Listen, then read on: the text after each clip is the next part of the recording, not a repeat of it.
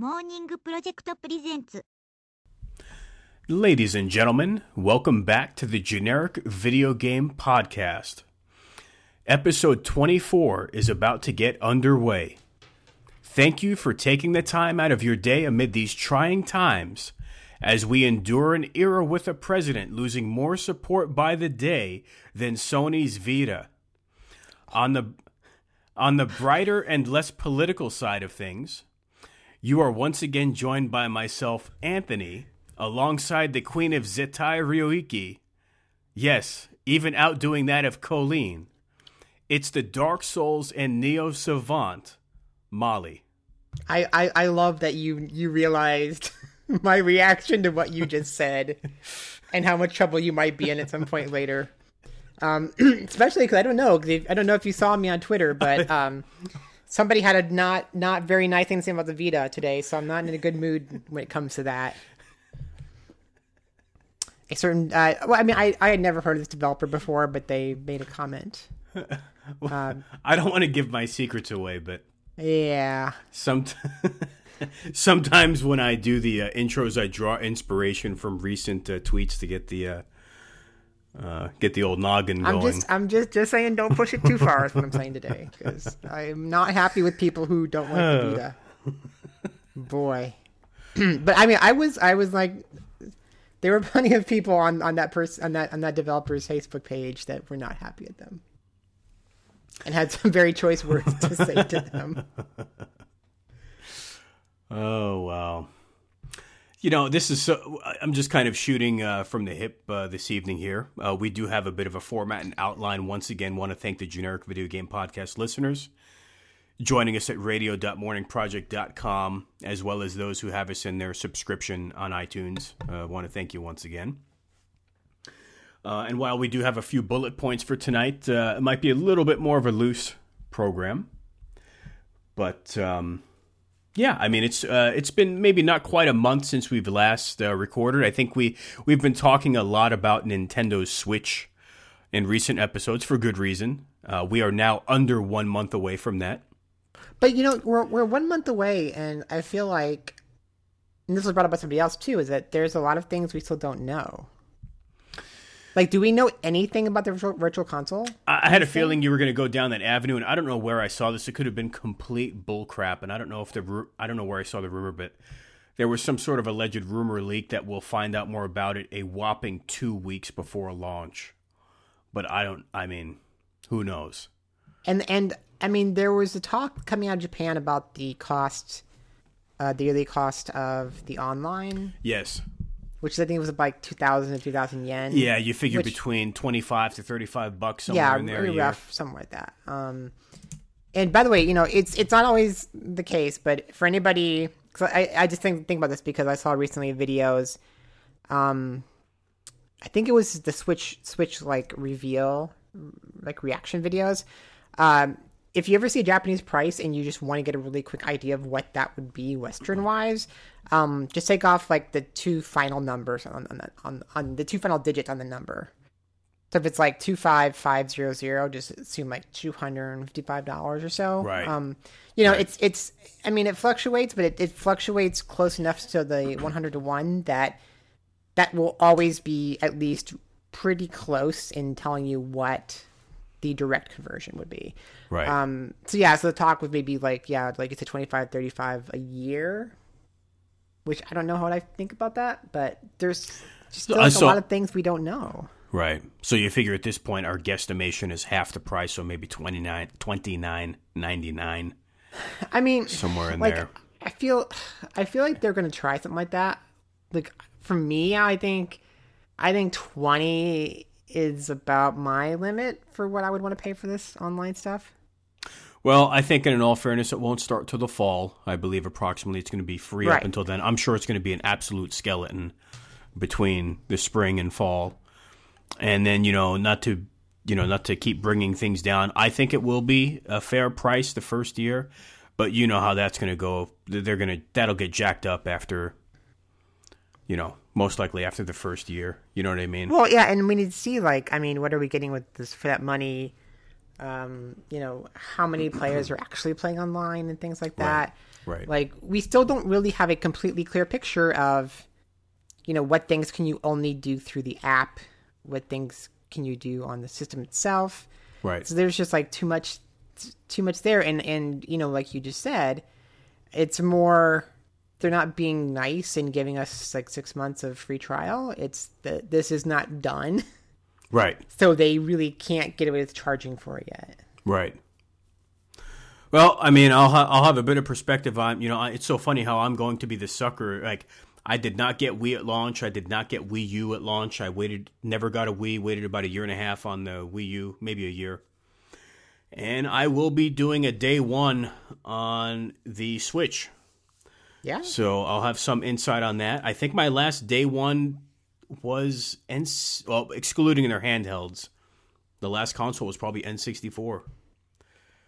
But, not to go off on a rant on that. We've been talking a lot about Switch lately. It'll be interesting to see how it develops in the final weeks and days coming up on launch. I did see the latest trailer for ARMS today, showcasing 5 characters.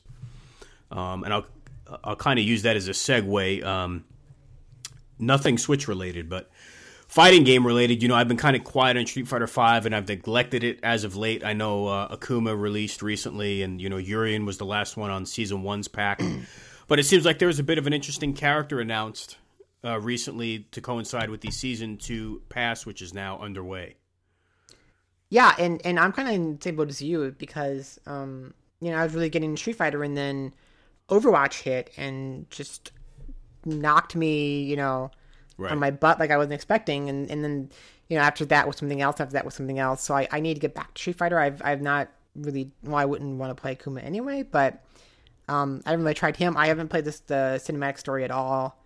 So I need to get back to it, yeah. And then we just got the reveal. So she's got 2 names technically because she's in Street Fighter V, and people know her as Helen in the game. But her actual name is Colleen, and she is the kind of secretary lady for Gil from Street Fighter 3. So when Gil comes out in his intro, there's like that kind of blonde lady that he comes out with.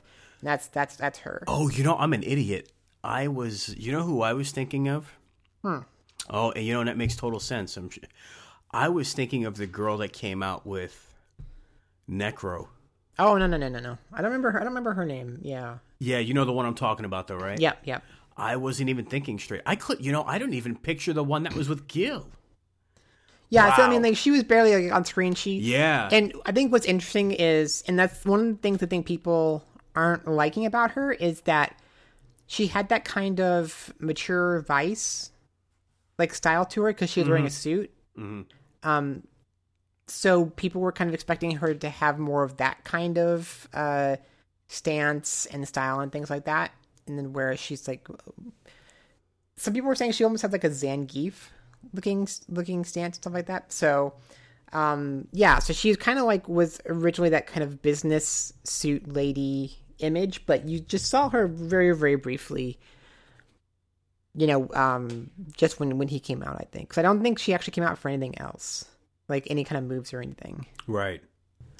I mean, it goes without saying, I saw a little video clip of her today, and I mean, not to be repetitive, but great animation, has a great look, like we've always been saying about Street Fighter V. It's just been hindered by these, how everything has been spread out, but the game is certainly coming along. Yeah, and, I think she looks interesting. Yeah. I'm curious to see what her play style is, because that's going to be the big question. And, correct me if I'm wrong, but isn't this one of the first, like, ice users Street Fighter has ever had? Yeah, and, I saw someone on a random, I was doing, like, a Twitter search, but, there were comparisons between her and some of the, King of Fighters characters from yesteryear, like around 2000. Yeah. Yeah. So it's kind of interesting how there have been a lot of parallels between some of the design with some of the SF characters and SNK of the past. Well, her and now I'm totally forgetting the official Street Fighter V name. Her super. It looks very Kula-y when you see it. Kind of the big ice spears like coming up from the ground and stuff like that. So. Well, But, amid the console launch, Street Fighter V, which is going on, as we sit here in February, a couple months removed from the holidays, the games are still coming strong. So there's still so many games coming. It's unbelievable. And we're going to talk about. I'll give you the floor, so to speak, to talk about this more in a bit. But we have everything from the recently released Neo, the PlayStation 4 exclusive, the Dark Souls-esque third-person action-adventure, pull your hair out title, new IP from it's still Team Ninja, right? Yep. And then, later this month for anime fans and otaku, we've got Berserk coming out. Ironically, another Tecmo Koei published title. We have... Well, now to be clear, Neo was not Koei Tecmo published. I did not know that. Sony published it. Oh, okay. Almost like which is funny for some of us because, the big thing was back in the day when Demon Souls came out. It was this relatively unknown game from a developer who had some very, very niche hits, but wasn't really well known beyond that. And Sony was the publisher of Demon Souls in Japan, and they totally passed on the game on the American side, and then Atlus, of all people, which is, it's so funny now to think about Atlus being the one to publish Demon Souls when you know where Dark Souls has gone and everything. Right. So Atlus gave Demon Souls a chance. It was this just weird Atlus, because when you think of Atlus, you think of Persona and Shin Megami Tensei and things like that. So this was one of those weird, side projects they do. But then people started realizing just how good of a game it was. And then later on, Sony would go on to say that they made a huge mistake in not publishing that here in America. So that's kind of partially what led to Bloodborne, is them going back to From Software and working together again to make a new series because they had screwed up on Demon Souls. And then, so it's funny now for Sony to publish Neo, because all that time ago, they had no faith in the game that kind of helped Neo exist. So let me ask you this. I always have to be a businessman when we discuss things like this. So correct me if I'm wrong. If Sony published Neo and it was developed by Team Ninja, does that mean this is a project internally that was shown? Well, obviously it was announced almost a decade ago, but for sake of conversation, this game was shown internally. And is it one of those things that maybe Tecmo Koei had the option to publish firsthand but didn't want to spend the money, and then Sony stepped in and took it as an exclusive? I can't remember the last time a Team Ninja game wasn't published, with the exception... Okay, I can hear people. With the exception of maybe Dead or Alive 3 or something like that, or Dead or Alive 4 on Xbox. Not like...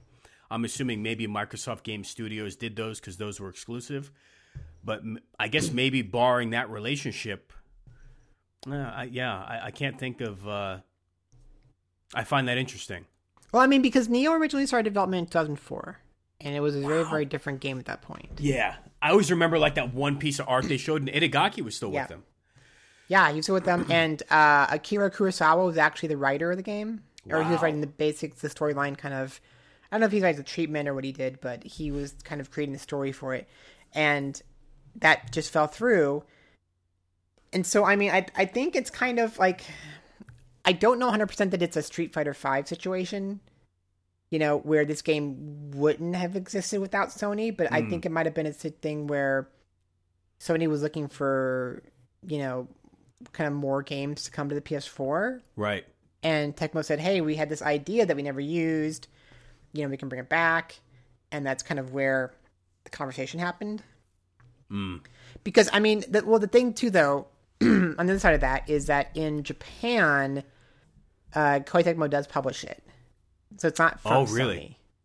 So thinking about that, it's probably more of a case of, on the American side, Koei Tecmo knew they were a smaller company and they didn't have as much kind of clout in the publishing side of things. So maybe they just wanted to work with Sony because they thought this was a game that deserved, that kind of push that Sony could give it that Koei Tecmo couldn't give it. Right. So that might be the case too. Well, it's kind of interesting. We've been picking on Sony the last couple holiday seasons, looking dry for exclusives, but as soon as first quarter hit this year, we've got everything from Yakuza 0 to Gravity Rush 2 to Neo, which are all readily available right now within the last few weeks. Well, I'm just looking too at like the upcoming list, and so you mentioned like Berserk. Yeah. We have the next one. Go ahead. I'm sorry. The next one I was going to say was Guerrilla Games' new IP Horizon, which I don't want to jinx it, but it looks amazing. I was gonna say it's not a Japanese game, but yeah, we have Horizon. Atelier Firis is March 7th, and on March 7th as well, we have Nier. Oh yeah. And then we have Danganronpa 1-2 Reloaded, Tokiden 2. What about the Nonary games? Those I think are a little bit later. Okay. I think that might be July. There's also something that I had pre-ordered, the limited edition on the site a couple months ago. April 18th, I think, is the Silver Case, which is really niche, but yeah. Silver Case, we have Kingdom Hearts 1.5 plus 2.5. Yes, yep. The new God Wars. We have, of course, Persona 5. So there's like... That is a hella stack. That is a legit stacked. Dragon Quest Heroes 2 is April 25th. For anybody who cares, Akiba's Beat is March 2nd. And there's also, of course, like a lot of little like smaller games in between all this stuff. That's just like, that's just some of like the things that are coming out just for PS4 only. Yeah, it's funny because, there were those times where you felt like, oh my God, the PS4 has no like, exclusive games. And just this, the beginning of this year has been crazy. Yeah. If you like Japanese stuff. Yeah. Yeah, that's a lot. And before we get back into Neo, and for those who can't wait and want to do a little bit of reading while you listen to GVGP, check out egmnow.com as the official review for Neo has gone live as of a couple days ago. So enjoy that as you're listening to this episode. Before we get back, I'm not the Washington Post, who everybody got pissed off at for their review of Neo. Oh, I didn't see it. What did they say? What did they give? I'll have to look and see what they give it. But it's yeah, there were a few comments made in the review that just were crazy. Well, you know what I have to say to that? We consider the Washington Post here at the Generic Video Game Podcast to be fake news. I was gonna say I like them. I like their news, like on the news side, but I think those are what we like to call alternative facts. Yes. Alternative reviews. We can never be wrong here at GVGP anymore. Yeah, that's true. Yes. We're not wrong, we're just alternative. They gave it a 6 out of 10. Oh. And comparatively, in case anybody wants to have it spoiled, I gave it a 9 out of 10. So. Yeah, they just put the 9 upside down accidentally. It was interesting because I think where it really hit home for me was when I finished the game, I realized I had an emotional attachment to it. Like I was kind of sad that it was ending. I was sad that these characters were going away and things like that. So it definitely where I was at when I started it, I was at, this may be like an 8.0 kind of position, which is still high, especially for us, because we do actually consider 5 to be average. So I was like, yeah, I could maybe get this an 8.0, but I don't know about past that. And then when I was done, I'm like, man, I really liked that more than I was thinking I was going to. Well, I think you felt that way because the intro alone, what I've been hearing, what is it, a little bit more than 8 hours just in that first spot? So yes, I was going to talk about that. For anybody who's yeah, because I'm going to talk about reviewers in a minute, but to actually pick on somebody a tiny bit real quick. So all the Souls games and Bloodborne stuff have these kind of intro areas, and a lot of times they're like prisons specifically, where your character is placed into the world, introduced to it, and then you are quickly introduced to the mechanics of the game so that you can survive what's going to come later. And then once you're through that introductory area, there's a boss. In Dark Souls, you don't have to beat that boss. You can, but you don't have to. And then you get moved on to the main world. So Neo has the same thing, and Polygon happened to mention, and I think that I mentioned to Anthony, that it took them 8 hours to get through that intro area. And for anybody who's played Souls games, Neo's is basically the same kind of thing. With a boss that I think maybe isn't quite as hard as a Souls first boss. So to take 8 hours to get through that is just I don't even know what to say. Like I don't know how you even play that section for 8 hours. Well, I don't know. I don't have anything to add to that. Not much, because I haven't played it firsthand yet, and I don't own it. So this isn't one of those where I have the excuse of it sitting in the pile. It's not even in the stack of doom. I do intend. I would like to try it out and pick it up at some point. But not to sound like an idiot, as I am a bit familiar with Dark Souls and Bloodborne.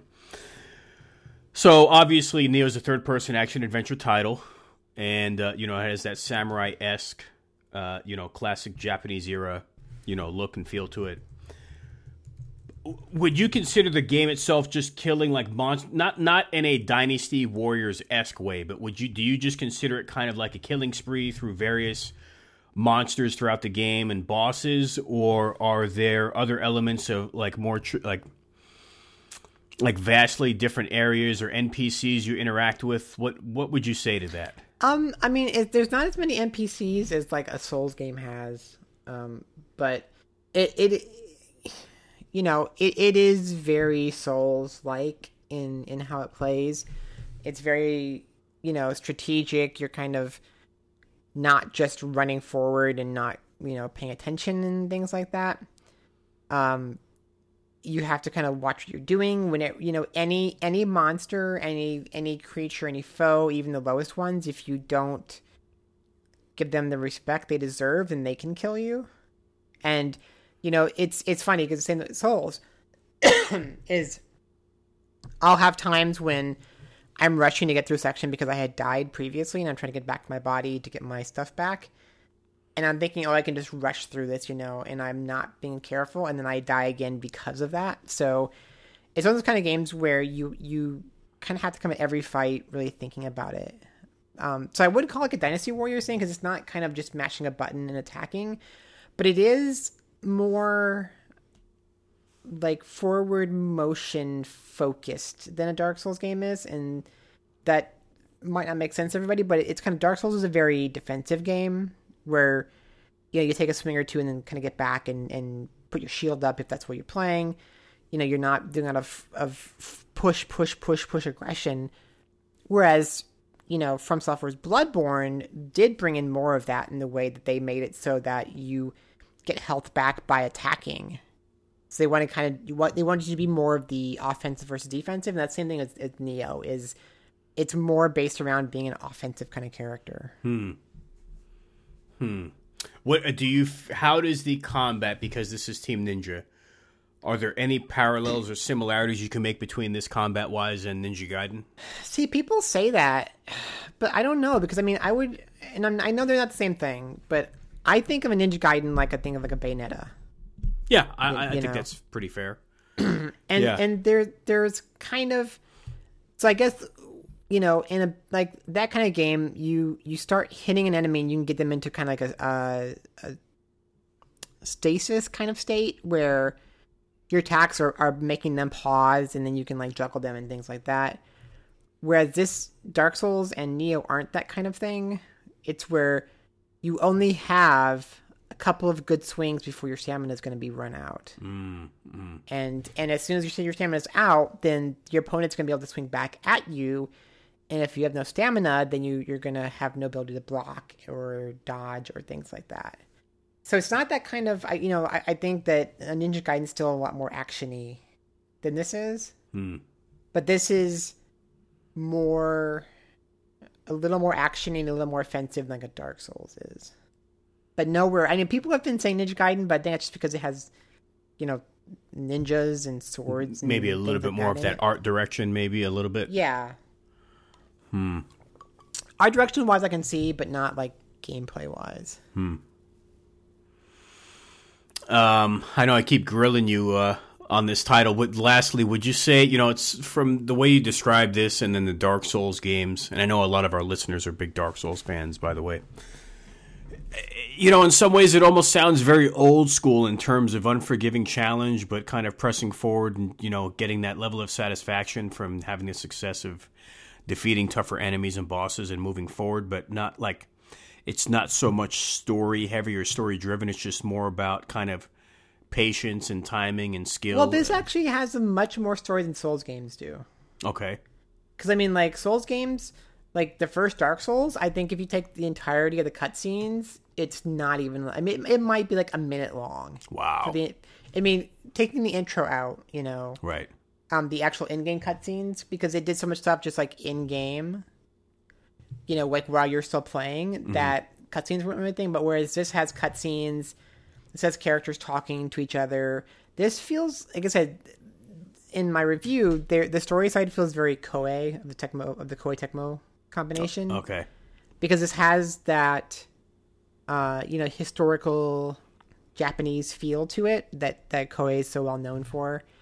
And it has those historical characters where people don't know this. A lot of people don't know this, but even the main character, William, he was a real guy who existed. He was the first foreigner to ever become a samurai in Japan. So, really? He existed and he was real. Every character you meet in this game, for the most part, like, existed. Maybe not in the positions that they exist in this game.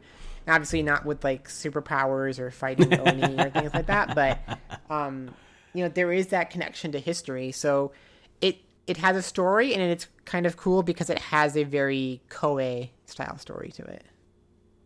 I'm going to sound like an idiot. Would you consider it like samurai type? Yeah, I mean, I would consider, especially if you like samurai movies and things like that. Like this, it really feels something like that. I have to ask you the most random, stupid question because they love putting this character in classic Japanese, like whether it be anime or Samurai Showdown.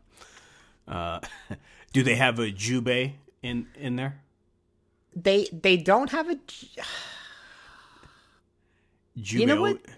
I feel like they did have a jubei, but it wasn't Yagyu. Okay. They might have, but I will tell you that there absolutely is a Hattori Hanzo. Oh, really? Yes. Oh. He is one of the main characters. Wow. No kidding, huh? Yeah. Oh, cool. Well, he always has to exist in one way or another in a lot of this stuff. Well, I guess to GVGP listeners, in closing on this, on Neil, what do you? Obviously, your review is there. I always respect your reviews because you don't throw out high numbers like they're candy. So whenever there's a respectable number or high score, that's it's warranted when it comes from you. So while you can be tough and critical, when you're nice and give those scores, they mean something. So you would definitely give the average GVGP listener a thumbs up to go out and buy this. Yeah, I mean, I think literally the only problem I would say with buying it is, as we just said, there's so many good games already this year. Right. Because we just got past Resident Evil 7. Yep. Like you said, Gravity Rush 2. Yakuza 0.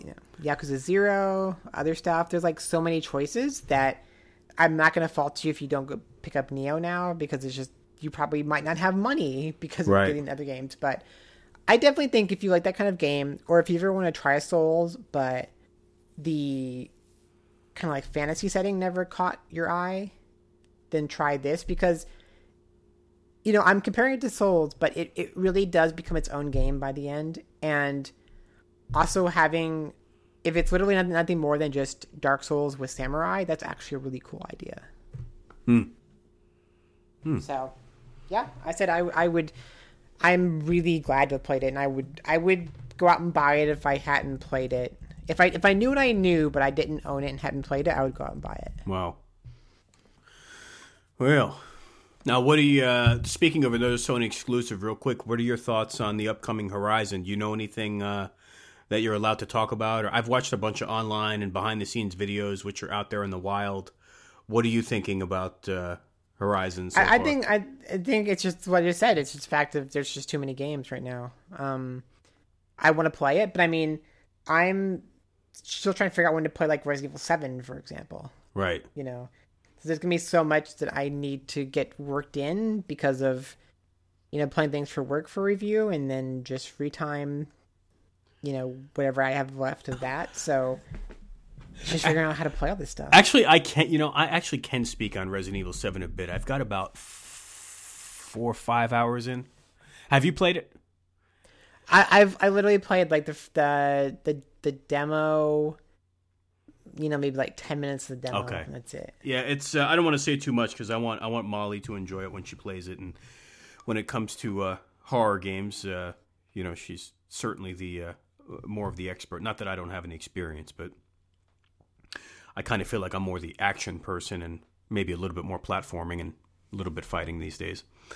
But like, there's something I want to say about it, but I don't want to say it because I don't want to like spoil too much. But I will say, for the first few hours of this game, at the very least, I mean, now it's to the point where I'm almost desensitized with this game in a sense, like I'm used to it now. But I have to tell you, there was some stuff that I saw that I was like, wow, like just brutal, violent, just not afraid to show you certain graphic scenes without hiding anything. And at the same time, obviously, that comes with the territory of, well, people have always, or not everyone, but people have complained that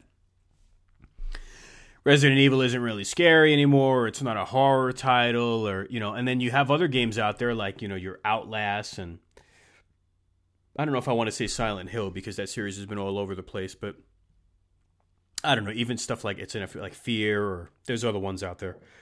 Or I even go all the way back to Condemned, actually, because there's some elements of this in terms of, so I haven't read this anywhere, but I'm going to say this. Some of the sounds and the harshness remind me of Condemned, but mind you, Condemned is an older title, so obviously your visuals and stuff are far superior to that. But I had feelings of like a combination of Outlast and Condemned. I always go back to this because I always say Breakdown because of some of the things it did with the first person perspective, but arguments can be made that many of your FPS these days, from Call of Duty to Killzone, but I get a combination of all those things. But it was certainly, there were certainly some spots that very tension filled and gave me some scares. I couldn't imagine doing that on VR. But I will also say that there comes a point in this game where, you're like, oh, okay, it's Resident Evil again, kinda. So It does get back to that point. I want to talk more about that, and I really have to stick to my guns and try and go through this because I know the game isn't that long, and since you haven't played it yet, that buys me time, and then maybe I'll say a little bit more. Maybe we can do a little bit more spoiler-filled podcast about that title. But I will say, at the very least, many people, and I would concur, I guess, this is the shot in the arm the series needed. It had the cojones, so to speak, to have no fear and kind of try and reinvent itself again after what the series had done with the likes of 4. To try and reinvent the wheel again was very gutsy. And it seems like, I would say they made the right move. Now, I'm not saying I'm enjoying this. Like, I consider this completely apples and oranges to like Resident Evil 4. Like, Resident Evil 4 for me personally is always going to be a 10.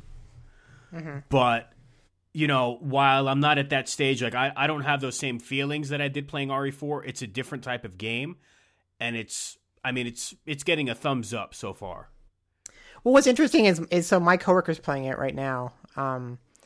He's pretty far into it, I think, and I asked him, I'm like, so does because he's really liking it, and he was saying like this is actually scary, And I asked him, like, well, does this make you want them to do Resident Evil 8 this way, as well?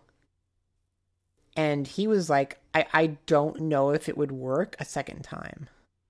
Yeah, because I'm assuming he says that because now we've already seen it and seen the tricks they pulled out of their bag and they took that chance already. Right. Whereas, maybe 8 would almost be like 5-4. Yeah, whereas like, Resident Evil 4 was different, but it also set up the series to continue on like that. Mm-hmm. Whereas, it seems like from what I took from his opinion was that this might have to be like a one shot. Bring some fresh blood into the series, bring new life to it, but then maybe go back to the old way of doing things. I don't know. Like I said, I haven't played it, so I can't give my judgment on that yet. But that was his opinion, was that he doesn't know if this will work a second time. I'm curious to see if that's what what other people think as well. It's like, do the people who have played it, do you think this can work again, or was it going to have to be just like a one shot? Oh, I think it also needs to be said. I need to get this off my chest too. It goes without saying that there was influence, like PT influenced this. And let me explain a little more. Like, PT came out, made a splash with that demo. It was, that unique perspective. And I do remember your words. I remember your words were that, PT really wasn't what the final game of that Silent Hill or whatever that was going to be was. This was like to maybe give you like an idea or the atmosphere or whatever. Right. But whatever it is, whatever the case may have been for that, nonetheless, the only thing we saw with our own two eyes was that PT demo in first person, the atmosphere. Whether that was completely different than what the end product was going to be doesn't matter for this sake of conversation and point. I think what happened was, and it doesn't take a genius to figure this out, that whole thing got scrapped. People saw what they saw. It garnered a lot of attention. You can't tell me that Capcom didn't see that void that was there and take influence from that for at least a good, for the overarching aspect of this game. Well, okay. So, no way. PT was revealed in E3 2015? Was it 15? I thought it was older, but now you're going to make me look, because I knew you were going to throw up dates. I knew you were going to, and in all fair, and it's completely rightfully so, but now I'm going to look it up. I'm trying to think because, because here, released for PS4 August 12th, 2014. It was 2014. Wow. Okay. Yep. Because I was going to say, because I knew that 2016's VGAs was when Jeff Keighley said that Kojima couldn't be there because that was 2015 VGAs that Kojima wasn't there. I mean, that 2016 was making up for the fact that he wasn't there in 2015. So I was going to say, was it 15? But then 15 would have been the year when everything went wrong between them. Right. 2014. So, I mean, okay. So if Silent Hills gets canceled 2015, but everyone saw what they saw in 2014, right? But I guess what you're saying is if you're saying this was kind of filling the hole. Yeah, there's no way. Now, I'm not saying this is as good. Like, we don't know. Like, PT could have gone on to be the greatest horror of all time, or maybe it could have been something totally different and flop. But whatever it was from that demo, whatever was shown it's really going to be tough to. And I'm not yelling at you. I'm speaking in general to everyone. You can't tell me upon playing this game that, especially with the first-person perspective and the way certain things look, you can't tell me PT didn't influence that. No. I'm not saying it's not. I mean, I'm just thinking about if PT influenced it, how much time did they have development-wise? Right. Sure. For that to matter. Is the question, did PT literally make them say, "Oh my God, we should make a Resident Evil like this"? Or okay, let's say this: were they actually working on a first-person Resident Evil, and then PT might have influenced the direction of the horde they went in with it? Let me ask you this. Do you think this is enough time? Let's say that was summer 2014. Let's give it some time. Let's say Capcom didn't make that decision until 6 months after, putting us into first quarter 2015. That gives them almost 2 years. But I guess my question then is, yes. And then also my curiosity is, when was Kitchen first shown? I think you said that was last year's E3. That was, I think, June 2015. No. I don't think. Yeah. So yeah, then I think it's 2015 E3. Or no, because it was from Japan first, was it, or was it America first? Let's see.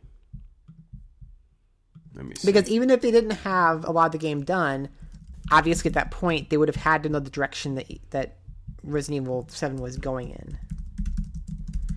Unless, I mean, you know, unless we're making a linear path of PT gets revealed, Capcom's like, let's play around with an idea like that. They make Kitchen, and then Silent Hill goes away, and then Capcom's like, oh my god, let's build Kitchen into a full Resident Evil game. I mean, that's you know, you could possibly make that path, but allegedly, this is according to Wikipedia, and as we know, Wikipedia is the be-all, end-all.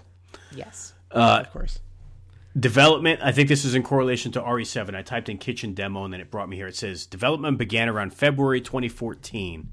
Now, if this is truthful, that puts us 6 months before the PT demo, I believe. But yeah. It says, although connections to previous games in the series are present, the game features an entirely new cast, built on a new engine, yada, yada, yada. Kawada explains that the decision to... let's see what it says. Kawada explained that the decision to make the game first-person was made well before they thought about VR.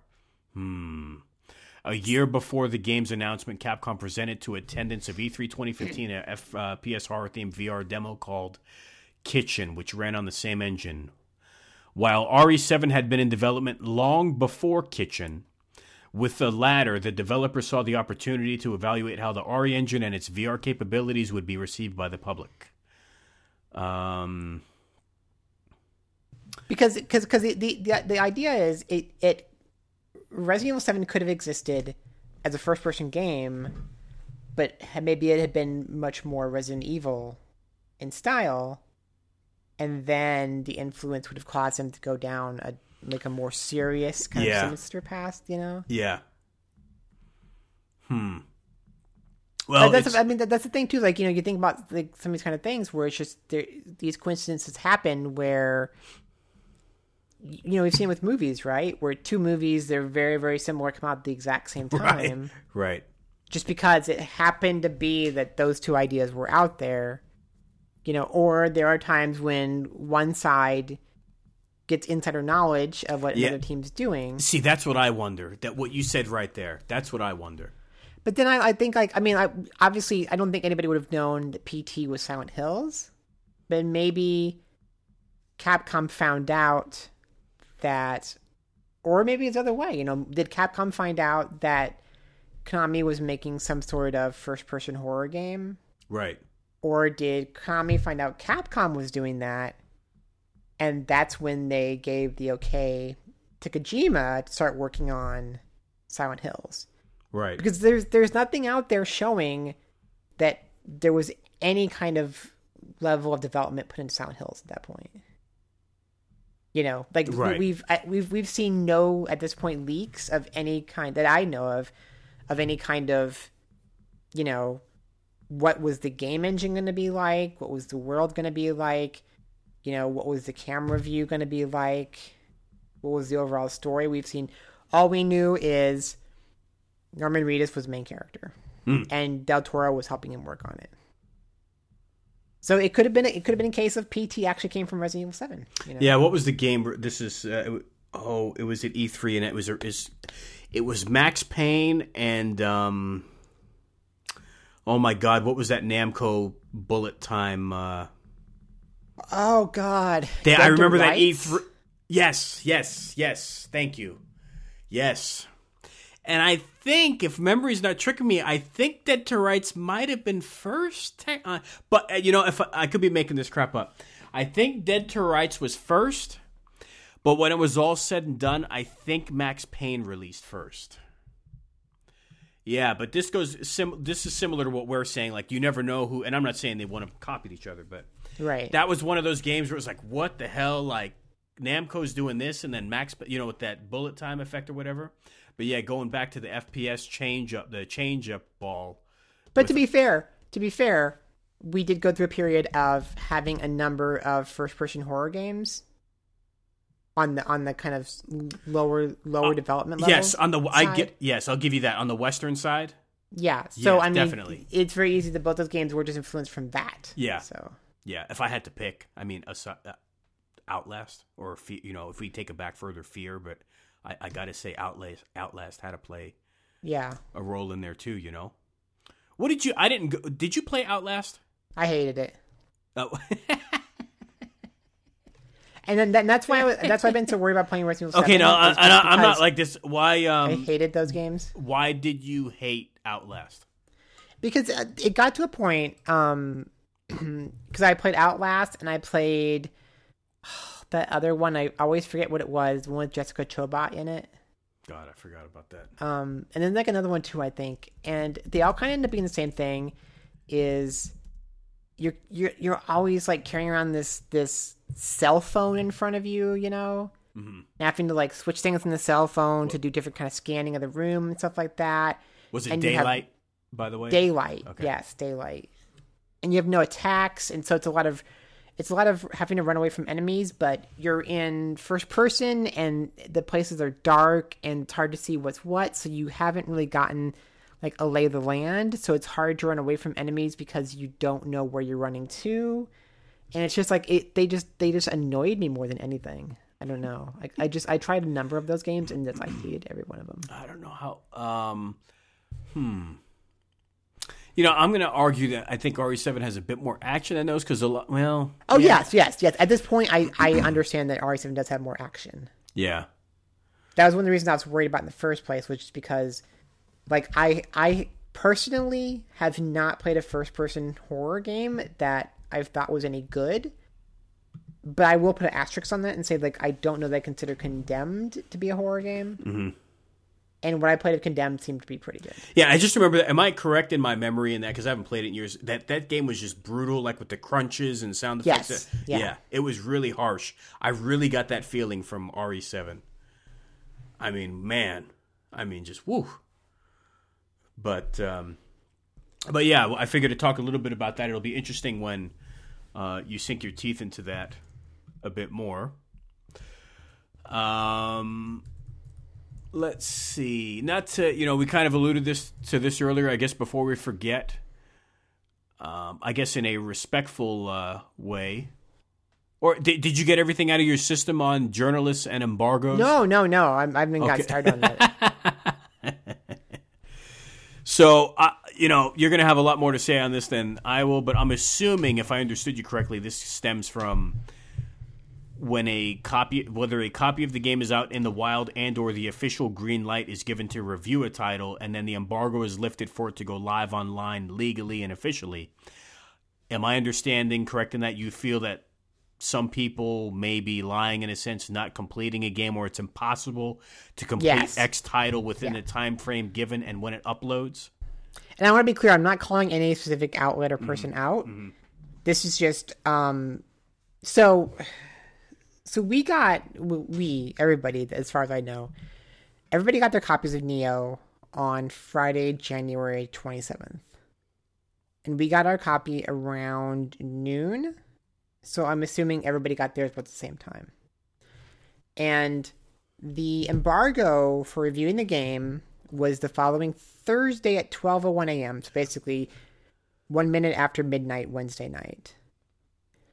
And my argument is that I don't know that I believe some, or I don't know if I want to say a lot, but at least some of the reviews that went up for embargo. Now, because I'm an idiot here. So when did you get it? So we got it on Friday. And then when it 27th. was greenlit to go up when? On the following Thursday at 12:01 a.m. So you had about 5.5 days solid. Five. Yeah. And so so let me start a different point before we get to that, actually, because I think there's a few steps we need to go through to understand why I'm kind of suspicious of this. And the first is what do media outlets do when a game comes in? Like, how do we determine who gets the review? And I kind of came up with 6 different situations I think can happen. And the first is that the game comes in and it's just absolutely randomly given to one of the staff members, or perhaps just based on who is open at that point. Like, okay, you're the next person in line because your next person has an open slot, so you're getting this game. And we would all hope that would never happen at a media outlet. I'm sure it does somewhere, but you'd hope it would not happen.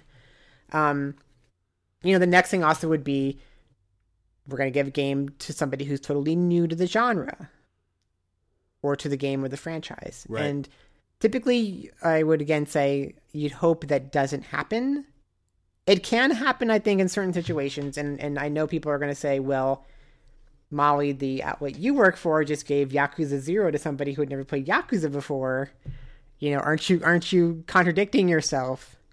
I think there are times when games purport themselves to be the chapter through which new fans should come into the series. And so situations like that, I think it's okay. But I think for the most part, you don't want somebody who hasn't ever touched a genre or even just a genre the game is in if they're going to review it. Then you have somebody who at least is knowledgeable about the genre at an outlet gets a game. So I've known outlets where you have like the sports person and the RPG person and the first person shooter person, and I think that's still not the best way to do it, but I at least have a lot more faith in that than the kind of other ways you can go about it. You have somebody at an outlet who's generally interested in a game and wants to do a review. They're saying, I want to be the person who does the review. I think that's the point that you should at least be at, and I know some people will say, well, it shouldn't be necessarily you wanting to do a review, because then you might be biased for the game. Uh-huh. But I just don't believe that, in part because I came up in, quote unquote, like fanboy places like Game Fan. So I've always been on the side of you need people who care about a series in order to review it, as much as possible. Then you have like what we do, where we sit down with a game list and we're like, okay, these are the games that come out in the next 4 months. And we discuss it and we all decide kind of together who we think the best people would be for certain games. Going to list, okay, here's Persona 5. Well, Molly's going to be doing that because she's played all the Personas. She knows about them. She's a fan of Persona, fan of, Shin Megami Tensei. She knows that stuff. She's the best person. Okay, this game's coming in. Well, this is for this person because it's the same thing, so on, And then finally, you have the kind of expert at an outlet, not just on genres, but, certain franchises and series and certain types of games like Japanese gaming or European gaming or whatever. So then, you go through them. So the reason I'm going through all this is because the question should be, who is reviewing Neo? Like, that was my big question. And there were 3 possibilities I thought of. You're going to have somebody who is a total newbie to that style of game. Never played Dark Souls, never played Bloodborne, maybe doesn't play this kind of games, period. You're going to have someone like total newbie like that. I don't think that kind of person reviewed this game. Because I think with the connection to Dark Souls, it's the kind of game where total newbies are going to be scared off from doing reviews. Like, it's like if a sports game came in and you asked me to review it. Right. Like, I would be frightened of doing that because I can't review Madden. I don't know anything about the history of Madden series. I mean, the copy of Madden I owned was 93 on Genesis. Like, that's the one copy I've owned. So I don't think we have any total newbies. So I think it's going to either be people who are casual fans of the series or have casual interest in the series, or it's going to be the more hardcore or dedicated fans of Dark Souls, right? The Souls games, period. So I think those people who are going to review this game at outlets. Yeah, your Candy Crush players or Angry Birds players aren't really Right. going to be your. Yeah. Okay, so here's the reason I'm saying that, is that casual fans aren't going to rush through this game, in part because they can't rush through it. If you're a casual fan, if you are not used to this kind of stuff, you're not going to have the skill level, the knowledge, the experience, all those things that you would need to rush through it. And we go back to the thing we mentioned earlier about Polygon taking 8 hours to get to the intro section. You know? So the casual people who are doing the review are not going to rush it. But the other side, the Souls fans, I think are also not going to rush it. Because people like me, when they play a game like this, we take our time, we explore the areas, because this has been taught to us, and because we enjoy it. We've enjoyed it in past Souls games, we enjoyed it in Bloodborne. We know these are typically complex worlds with a lot of little hidden things that you find, and especially in Neo, you get a lot more equipment than ever before, and they all have these kind of different stats and stuff on them. So you're going to be wanting to, specialize in the equipment you're carrying and the weapons you're using and the armor you're wearing. And you're going to go through all that kind of stuff, and you're going to take the time to unlock the kind of shortcuts to make the path to the boss easier, because it's the way to do things. So Souls fans aren't going to rush through it either. So I think both kinds of people who I assume are going to be reviewing Neo aren't rushing through it. And we add to that the fact that games like Neo are the kind of games that you can't rush because you will just drive yourself crazy. Right. When I was playing, there was one boss I was fighting that I spent 5 hours on. And I did that in part because I got to the point that I know I should not get to, where I was just like, I'm going to beat them. I'm going to beat them. I'm going to beat them. I sit here until I beat them. And that made me just more and more frustrated. Right. And that made me just do stupider and stupider things. Yeah, sometimes you need to take a break and come back with fresh eyes, with a clear head. And then you're like, oh my God, how did I miss this? Right. Mm-hmm.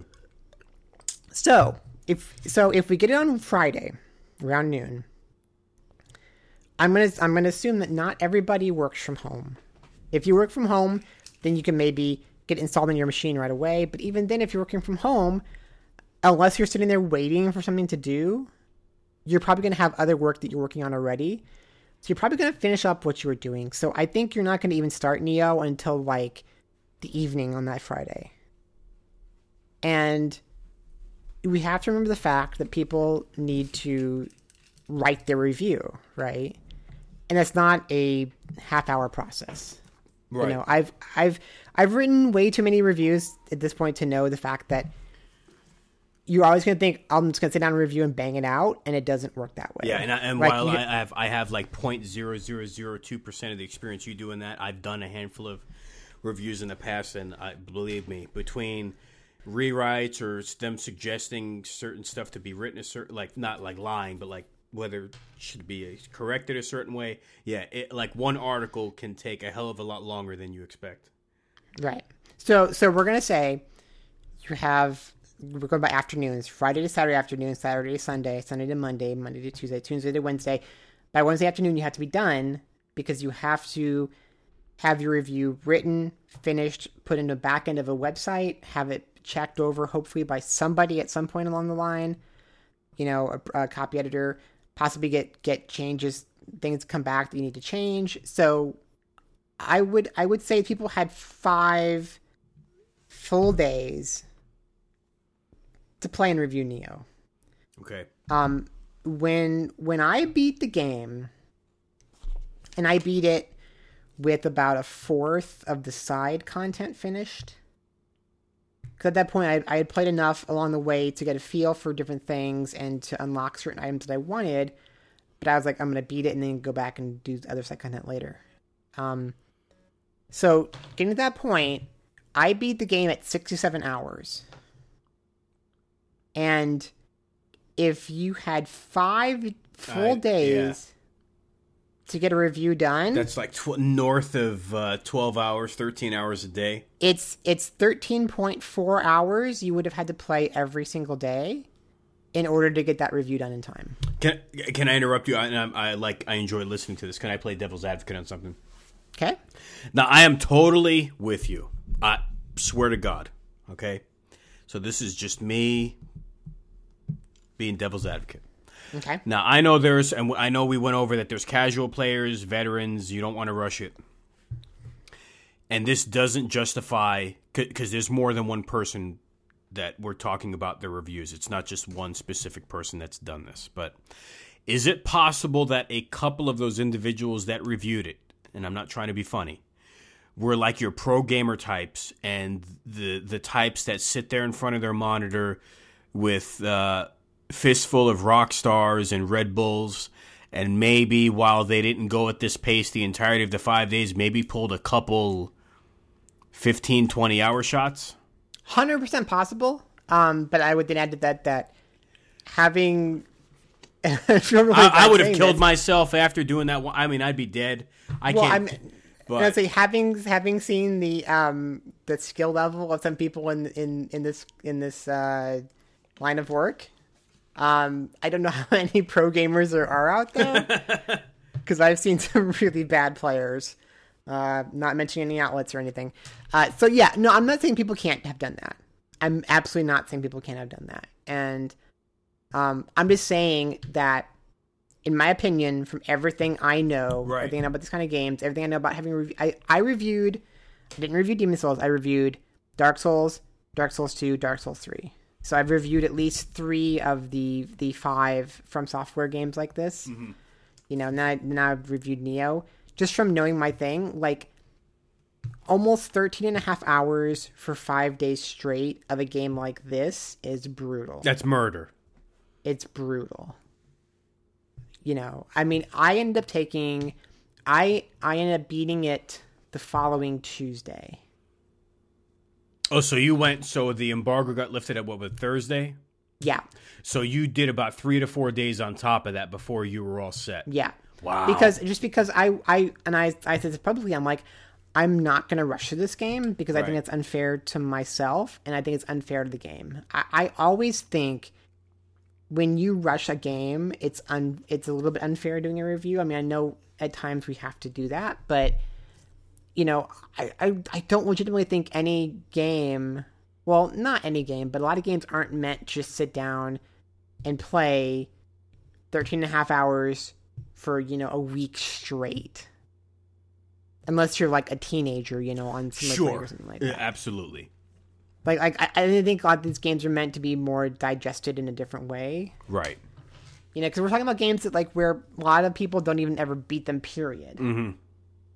So I think 13 and a half hours, 5 days straight, that's... Because you think, I mean, you know, even working in... You know, I work in a job where one of my jobs is to review video games.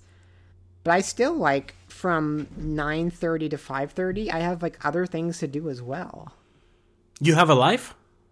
Well, I mean, no. I don't mean a life.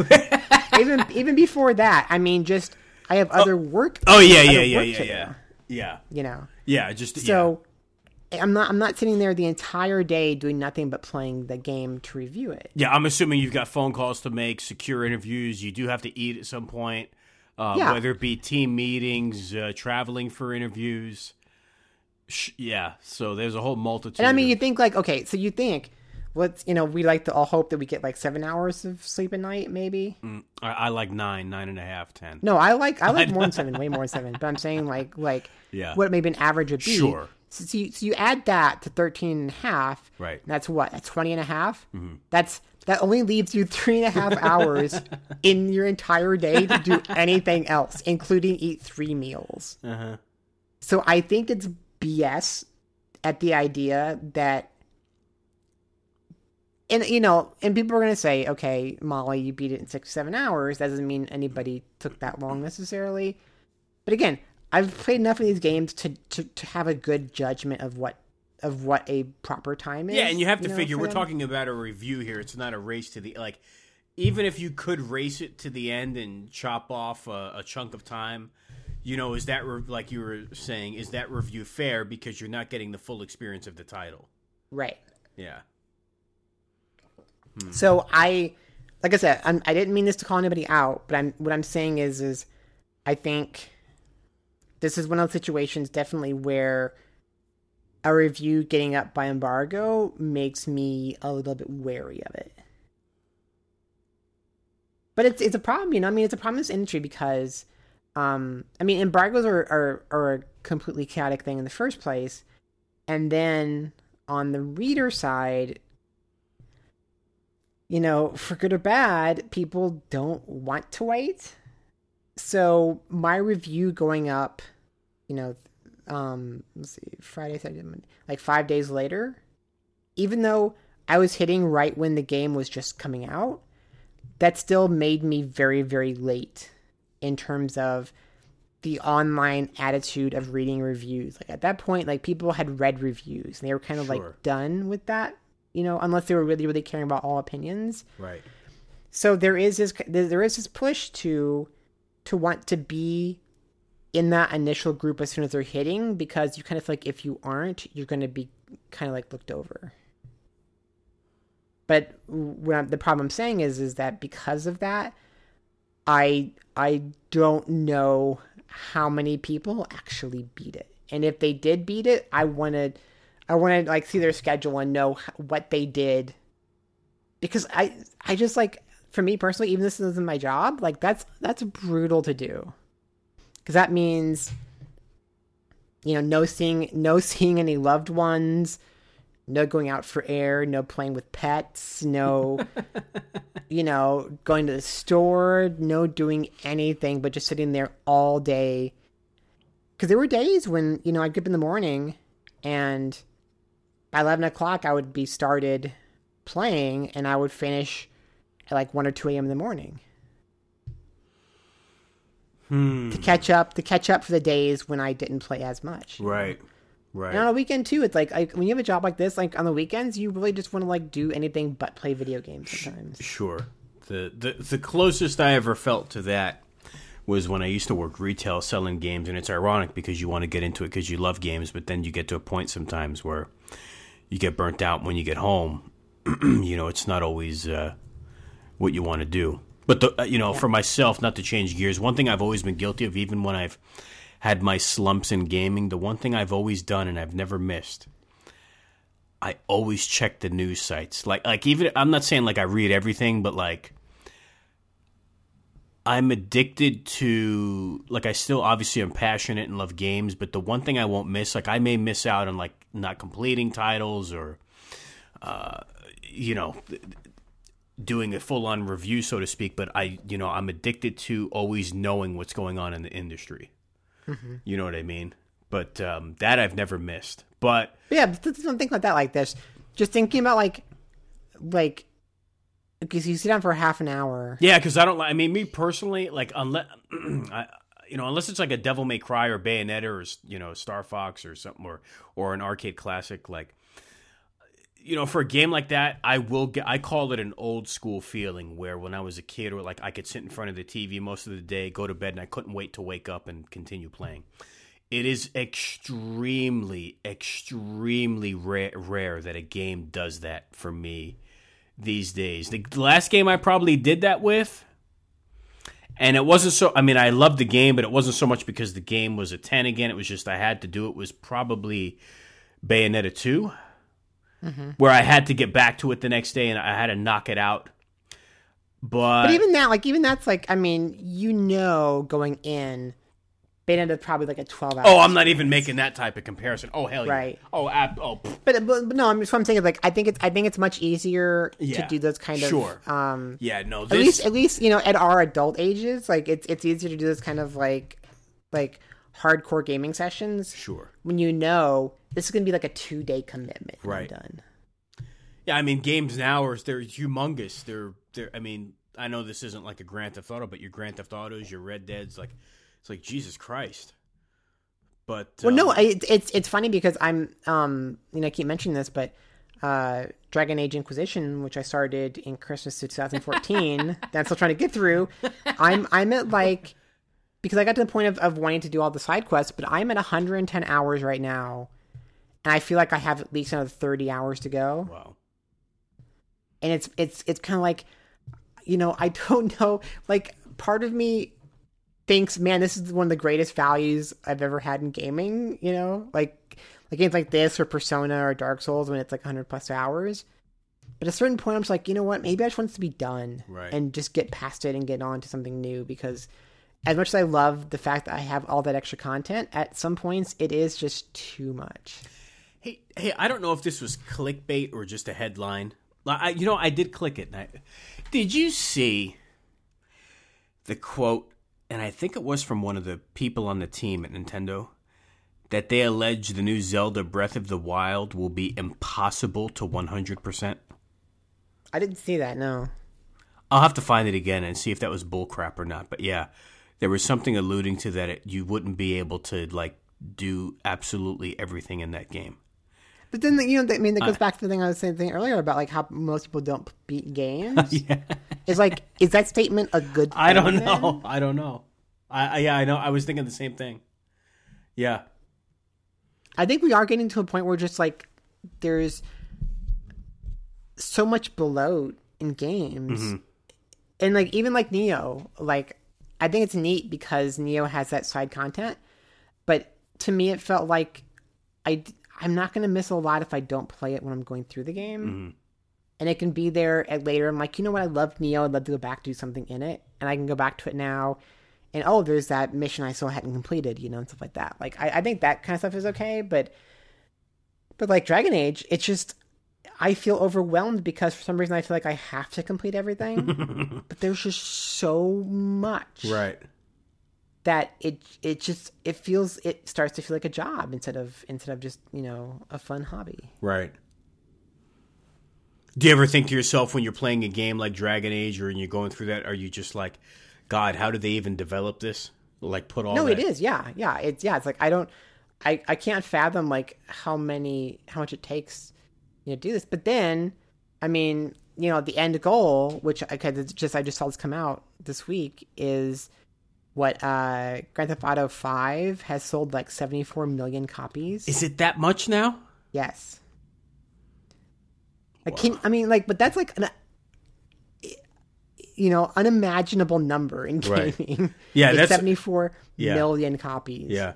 I think that's what the number was, but it's like that, I guess, is like the it's kind of thing where everybody's trying to hopefully get that at some point. And that's why, Grand Theft Auto can make games that big, because when you have that much money coming in right. from your game, you can spend, you can pay for a team that big. That's amazing. That's amazing. Well, this is a little bit of a breaking it up. This won't take long, and then we can get back on games directly.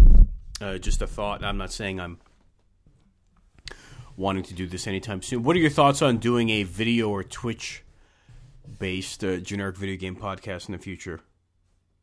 I always get weird about videos. Yeah, I do too.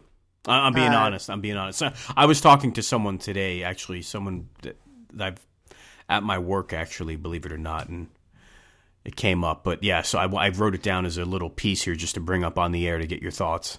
Well, I think part of the problem too is just like I hate the kind of YouTube culture that's grown up around that, or the like YouTube/streamer culture, where like you have to be like overreactionary to everything. Yeah, I don't like that. You know, and that kind of stuff. And I also like, I was thinking about this the other day, is like one of the reasons why I don't do a lot of streaming and stuff is because I tend to certain games just go as slower pace and like check out everything and do all the exploration and stuff. And then I always feel pressure to go faster in games if people are watching. Because I'm worried they're going to get bored. Right. But, that said, when I was, with my other podcast I do sometimes, the Smart Video Game Fan, we've done a few of the kind of marathon video things for that show.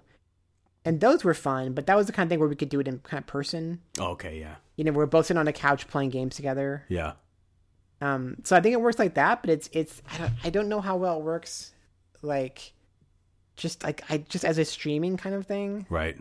One person streaming playing games, like I think it's like hard thing for me to do because I don't have it in me to have that fakeness of the 2017 video game streamer personality thing. Right. Well, I was just curious. I figured I'd bring it up. I mean, I've dabbled with the idea and thought of it. I even thought, like, aside from GVGP, and this is just my laziness in my head not doing it, but I've even thought of doing some Twitch streams myself every now and then, but not so much even to play games, but more just to interact with I do think, fans. I think things, I do want to do more sometimes, like, not on a super regular basis, but at least sometimes. And I do want to get back, because I was doing a few of the videos where, like, I'd play the first hour of games to kind of show them off. Yeah. Like, I like that idea just because I like the idea better. Like, I don't know that I want, like, does anybody really want to watch me play an entire game? Like, I don't know about that, but maybe at least with the first hour of stuff. That way, if there's a new, like, Japanese game that you've never heard of, I mean, not you never heard of, but you don't know much about, and you want to see if it's any good or not, like, I think those kind of videos are good for that, to at least help introduce these games to people. So, I'm not just saying this. You know what I think you'd be good at, like, if you were to do a stream to watch you play? Overwatch. I don't know. Like, that's scary, though, because there's so many, like, really, really, really good players. Well, and it's not even so much just to see, like, that you're the best. I'm just saying, like, I think that would be good for you for, like, a conversational piece or when interacting with viewers, like, and it's something that kind of, you know what I mean? Like, you can do it over and over and over. You know you're going to win at least some matches. I mean, I have thought, like, I think I've done, like, 1 or 2 streams for, like, Street Fighter 5. Yeah. I kind of would like to do more of those. That's a good one, too. Yep. So, maybe I will. I don't know. Yeah. People can tweet me if you want to actually watch me play Street Fighter. Yeah, and maybe some more fan mail, and I like interacting with the fans. We do have fan mail today. Oh, you do? Yes. Well, let's do this. This is not insignificant, but let's touch base on this rapidly, and let's see what we got on fan mail. We got the PlayStation 4 system update 4.50 coming up soon. The reason I'm mentioning it is because I'm personally excited. Finally, we're going to get external hard drive support. Yeah. I'm in the beta, but I didn't get installed yet because I was kind of terrified of installing it while I was playing Neo and then having it screw something up. So I'm going to do that this weekend. Right. I don't like the new notifications section. They dumbed it down for some weird reason, but I know people were excited about the external hard drive, so that's kind of a cool thing. Yeah, it says... and I mean, and my understanding is you can actually move a game to the external hard drive and then plug that drive into another PS4. Oh, really? And then I think as long as you're logged in, the game will work. Wow. I believe it will work like that, which is really cool. That would mean you can take your games to your friend's house very easily. Well, that's crazy. I have the excuse me. I have the list here in front of me, but yeah, the most exciting thing seems to be external hard drive support, USB 3.0 and up. You can put an external ranging anywhere from 250 gig all the way up to 8 terabyte. Let's see. Amazon had some good deals. It goes without saying. I actually picked up a 4 terabyte external recently. Nice. For about $110. Didn't think that was too bad. And then they've got stuff like you're being able to post animated GIFs or GIFs to activities and social applications. And you can do more stuff with the themes, with screenshots you take. The quick menu is now more user-friendly, allegedly. The other big thing for PlayStation VR users, it now supports Blu-ray 3D content. So, when do you think we're going to see this update? You think it's going to be by the end of February? I think it's... I feel like it's like a month usually. Yeah. Between the beta coming out and the actual full launch. I'm just waiting for changing my damn name. I made that when like the PS3 came out, and that's forever. Yeah, ago. I did. Yeah, really I did. Want to change my name. Yeah, day one, whenever that was, October, November of 06 or 05. I can't even remember. 06.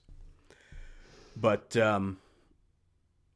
with that being said, I'll do a round of plugs, and then we'll end it out with fan mail here. We're about the 80-minute mark here on GVGP24. Once again, you already know this probably if you're subscribing to us, but nonetheless, check us out at radio.morningproject.com for the latest site uploads of our podcasts. You can also subscribe on iTunes. Search for Morning Radio. Find me on Twitter at 24BitAJE. That's the number 2, the number 4, BITAJE. Find my one and only co-host, Molly, at Molly Penn. That's MOLLIPEN. Send some kind words in correlation to the PlayStation Vita. She loves that. Yes. And the official Twitter of EGM at EGM Now. Just like it sounds, EGMNOW. The official Morning Radio Twitter feed at Morn Radio. That's MORNRADIO. And hopefully in the near future, as we discussed earlier, you might see some more video uploads at Molly's YouTube channel. So with that being said, thank you for listening. We've got another episode winding down here. And one of my favorite things we do on the show every now and then is fan mail. So what do we have in the bag? I would say real quick, it's funny that like I've done 3 reviews so far this year, and all 3 were 9.0 or above. That's how good of a year it's been so far. What were what was this Gravity Rush 2? And then Project Diva, Future Tone. So yeah, it's been a heck of a year. Wow. Okay, so if you ever want to email us, we are gvgp@morningproject.com. And this comes from Aaron, who says, you know what? In spite of how frustrating it can be, You know what? In spite of how frustrating it can be, I love about Nintendo. The tail does not wag the dog. For better or worse, Nintendo will Nintendo. This has alienated third-party publishers, has crazy pricing structures, and definitely limited revenue potential, but they have been the most consistent single producer of excellence in gaming for literally decades. With the decline of Japanese influence, they have been a rock. As companies chase fads and milk franchises to oblivion, Nintendo reinvents the wheel with both old IP and new. I could go on, but just want to highlight this in the midst of all the negativity responding to the recent Switch press conference that was terribly presented to Western audiences, I'd admit. Their greatest strength, like anyone or anything, is also their greatest weakness. Nintendo charging a premium price for Mario Run is another example of them redirecting the mobile business from the free-to-play race to the bottom, which has eroded gamers' expectations for price and quality in the hobby we love. My real question, I suppose, is it possible for game companies to be run as a business but still be loyal to their customer base? Has the gaming industry evolved to the point where creativity is stifled, for the most part, in favor of appeasing shareholders? In principle, I will happily support the Big N as long as they continue to make amazing games across several genres. I'm honestly scared to think where the industry would go if they and companies like them die off in the face of Clash of Clans, Candy Crush, and iterated Call of Duty. The attached video by Jim, I'm guessing Jim Sterling. Okay. Let's find out. It's got to be. Yes, Jim Sterling. Highlights a greater issue in the industry. Execs who have no care for gaming as we know it make decisions that ultimately alienate fans. Illustrating my point later to the party with the vid, but it's worth watching regardless. So, I mean, here's the thing. And, you know, I infamously hated Mario 64, but I think Mario 64 is a great game, and I understand why people who love it. Like, right. So whenever I bitch about Nintendo, I have a lot of respect for Nintendo in terms of making games. I think my problem with them has been a lot of the time on the tech side, on the user interface side, on the online side, on Nintendo of America, and their just terrible practices in bringing games over and the delays and things like that. But in terms of them just actually making games, like, I think they are easily one of the best game creators out there. Sure. And so I respect them for that. Sure. My problem has been that it's harder for me to enjoy their great games because of the other things they're doing. Right. Yeah, I mean, there was a lot to take in on that fan mail. First off, I want to thank Aaron. Very well written and nice letter. Thank you. We appreciate those. I'm just trying to think. There were some things I wanted to say on that, not just Nintendo specific, but in terms of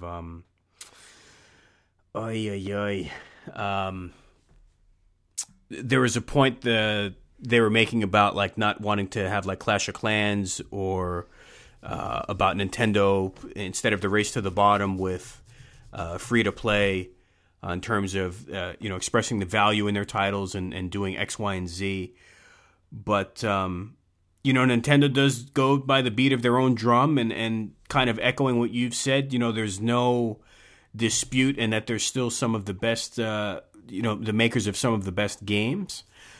But there are so many other things business-wise that are it's really challenging, and some of their decisions are, they induce head scratching. Yet at the same time, when looking at Nintendo's history, and I know I've said this before, and I don't know if I'm getting the term correct because I don't have it in front of me. I don't know if it's a lateral development, but Nintendo has always been known. The company philosophy has been taking already true and tried technology and utilizing that in ways that hasn't been seen or done before, which also is cost effective. So that's why you won't always see the latest and greatest tech out of them. This is something that they've done all the way back from you're gonna have to help me out, Molly. The gun game, the arcade unit, which the one they converted was it like Popeye or then Donkey Kong?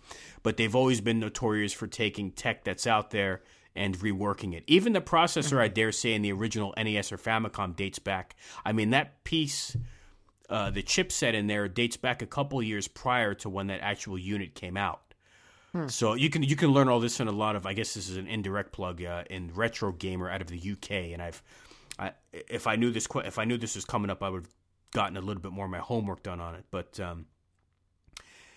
yeah, I don't know. It's And I mean, I said before, I think I want to be excited for the Switch. Yeah.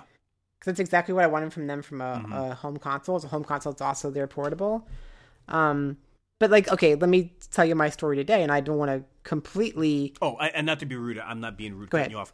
It just hit me. One of the things was has the gaming industry run out of ideas and whatnot? Okay, so I had two things to say. One, I was going to be a smartass and say, well, like Hollywood, that happened a hell of a long time ago.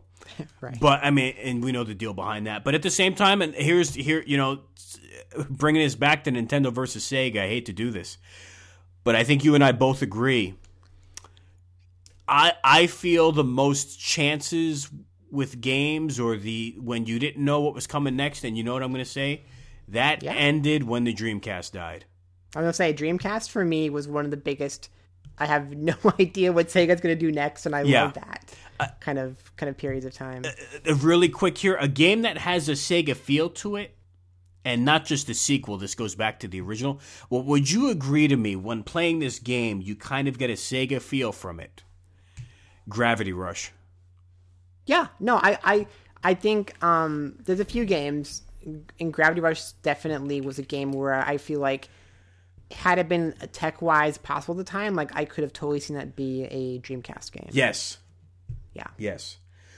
But that was one of the thoughts I had in my head that I couldn't think of, but yet continue with what you were going to say. Well, no, I was going to say, and like I said, I'm not saying this is 100% true yet, but I'm kind of going through a little bit of panic today because I, as of right now, can't find my new 3DS. The smaller, the holiday one? Yeah. And I have 80 plus digital retail games on there. Oh my God. And if I have lost it, those games are just gone forever. And so that's kind of, that and my whole Wii U situation with the account stuff. Those are reasons I'm still very unconvinced on the Switch, because Nintendo needs to prove to me that they know what they're doing finally and that kind of stuff. And then I will trust them more. But that's been the thing. It's just it's stuff like that keeps me from Nintendo. More than I would be. I mean, even that, and they won't give me a Metroid. I don't care about Mario. I don't. Zelda's whatever. When you say Metroid, you mean more in the vein of a Super Metroid? Not Other M, and not Federation Force. A real Metroid. Just a real Metroid in some way. Because I loved Metroid Prime. Uh-huh.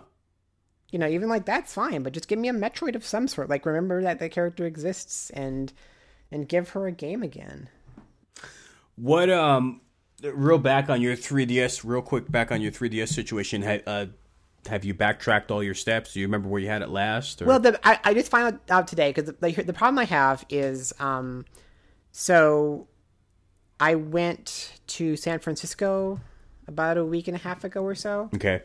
For a business trip, and I took my 3DS with me. I put it in the little pocket in my laptop bag, And my memory is that I did not take it out since getting home.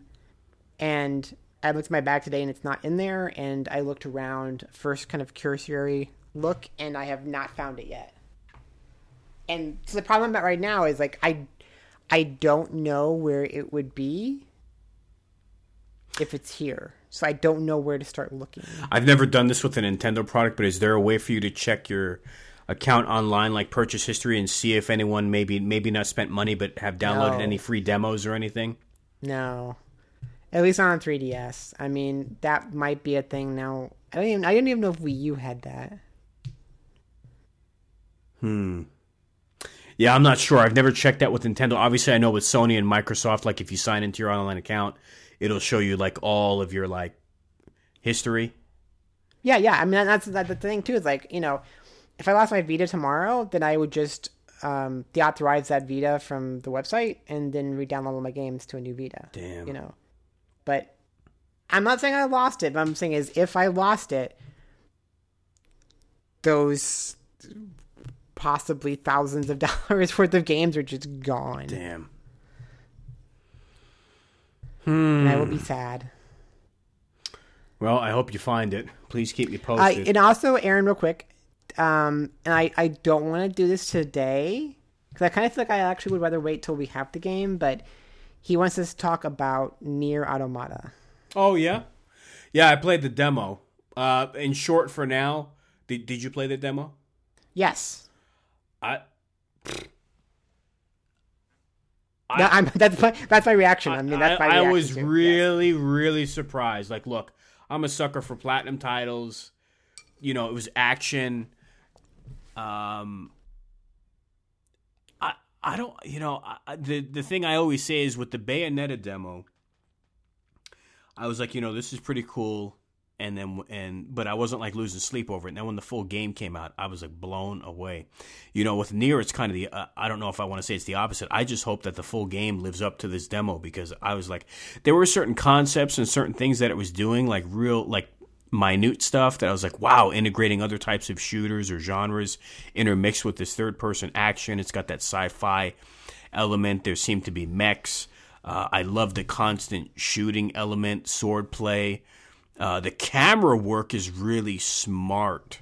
You know, just when you think you've seen it all, it does little tricks like switching to like side perspective, almost a pseudo beat 'em up feel, trying to give you that perfect camera shot and changing the whole feel of the game. You know, you have elements of bullet hell shooter with temporary top-down perspective. I think the camera work, at least in the demo, has to be given a lot of credit. Especially at this age in the game where, you know, so much has been done and, you know, it's so tough to come up with new concepts on, you know, genres that have been done over and over. Now, mind you, the third person, the Devil May Cry Bayonetta genre has essentially been owned as of late by Kamiya and his cronies.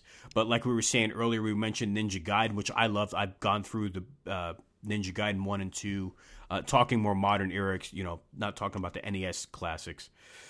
But yeah, Nier just really took me by surprise, and it like shot up towards the top of my list of terms of like a game that I will definitely go through because I'm a sucker for great action. I just didn't expect something this great. Yeah. It seems like it's almost like Platinum has their own competition for Bayonetta now in their own office. I mean, it's funny. Like, that's how I'm looking at it. Like the closest, like the competition for Bayonetta right now is like at the cubicle right over from them on Nier right now. Hopefully, I'm not jinxing the full game. Yeah, and you know what? I'll be honest. I didn't like Metal Gear Rising. I know a lot of people did like Metal Gear Rising. I did, but by just the way. Yeah, I did, but yeah. Yeah, something about that game like I just didn't care for. But I loved Bayonetta, so I've kind of been hoping for the next kind of Bayonetta from them. And you know, this obviously isn't Bayonetta because it's doing different things and it's got a different style and stuff. But this to me feels like it might give me those same feelings of joy when playing it. I love the character. I love the kind of world. I think it's going to do some really weird things storytelling wise that has me excited. And The music's great. and you would consider the world what, like sci-fi, steampunk? Is that fair? I don't know if steampunk, but it's that weird mix of like sci-fi and fantasy together. You know, it's certain. Maybe it's certain the color palette in certain aspects of the area. You know what it reminded me a bit of? Do you remember Residents of Fate? Yes, I haven't played that yet. Yeah, they're just Well, a little, yet, a little bit of that, but yeah, really exciting. You know, this it's very promising. So, yeah, excited to play the full version of this. Yeah, and he says like he wants to know other games like this that we would recommend. So maybe we'll think about that on the next show. You know, one I would say, I guess it depends on the platforms that this person owns. But you know, if you haven't played them yet, I don't think a lot of people don't really mention them much anymore. But I'd say Ninja Gaiden Sigma on PlayStation 3 or Ninja Gaiden Sigma 2. The original Sigma, I always say, in my opinion, I felt arguably the level design was better than Ninja Gaiden Sigma 2, whereas 2 is a bit more straightforward. But what I did like about Sigma 2 were the more varied environments, the weapons, and it was still a great game for what it was. So while I beat 1 and 2, and I think I did, what was a black or whatever on Xbox, and I got to the very end boss on the original Ninja Gaiden 2 on 360, which was gorier, by the way. Ninja Gaiden 3, I got in it cheap. I didn't buy that at launch due to the bad reviews, and I only dabbled in the third one. I got that thing for like $17. And you know, the tiny bit I played of it, it wasn't bad. It wasn't shit. So, you know, I can't give a full perspective on it because I didn't beat it, but, you know, it was one of those things where I was sorry I didn't buy it from the get-go when I know I would have had the bug in me to go right through it. But I got that one for peanuts, and that wasn't too bad. I'm trying to see like what games I have on my PS4 right now that like, because yeah, he's asking for, I think he wants like games that are more straightforward, so kind of not like open worldy, but more like stage wise. And you know what? I mean, that's what you want. I mean, it's not. It might be, you know, like we talked about Neo, and what's interesting about Neo is unlike the Souls games where they're more of an open world, you're exploring around kind of thing. Neo is all stage based. Oh, like you have stage. So that actually might also be a good suggestion. I wouldn't say Last Guardian. That's kind of a different game. No. Yeah. I'll tell you a great game if we're playing that game of not quite the same genre, and this is certainly more cutesy. The new Shantae. Yeah, I really like it. Like from what I've played so far. Yeah, great looking title. Yeah, I think those are a few good suggestions. It is interesting, like how many games these days are more like open worldy versus the linearity we used to have. So it's almost to the point where I kind of can appreciate games now that are just like stage. Right. Because we have so few of that compared to what we used to have. Right. Too many fighting games here. Fighting games. Yeah, I think that's a good first selection. I'll think about it too. What were you You were looking at your. I'm looking at my PS4 right now. To see, like, let me scan real quick. But I think we can always like come back like next time too, and give suggestions on stuff. Well, you know what? There's DMC Definitive Edition. Yeah, I did see that. That's definitely too. Like if you like that kind of, if you like Nier, you know, I mean, obviously you have Bayonetta and Metal Gear Rising if you haven't played those. But if you have played those too, like it gets some flack from the hardcore like Devil May Cry fans, but I actually really liked DMC. I'm going to throw this one in here only because I'm looking at my list and it doesn't really answer this question directly, but I got to mention Odin Sphere Lathe for Seer. Yes, I need to pick that up. That is, you don't have that yet? No, like I have the original Odin Sphere on PS2, but ooh, someone's birthday is coming up too. What else? Yeah, I think I'm just looking down this list. Oh, Transformers Devastation. Yeah, I haven't played that yet. That's also platinum, so you know. Yeah, I think those are the big ones. Just looking at the PS4 list, so yeah, so it's a few suggestions. And I mean, there's stuff for other platforms too. I'm trying to think like what the big stuff on Xbox One would be. I'd have to check my Xbox and see. I don't think. Let me see here. I was going to say Middle Earth: Shadow of Mordor. That's more open world. Yeah, I would say, though. I agree. Yeah.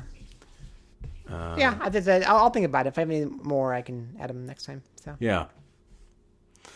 But was there any more fan mail? Nope, that's it. Oh. So yeah, if you do want to send us fan mail, you can. I mean, you can always obviously tweet us at any of the Twitter accounts that Anthony mentions. Well, except for not AGM, that wouldn't make sense. But for my personal one, Anthony's personal one, you can always DM me directly if you want something more private in terms of correspondence. The Morn Pro Twitter account, you can DM. I think I'll turn it on if you can't, or tweet them. Or email us at gvgp@morningproject.com. That sounds good. Yep.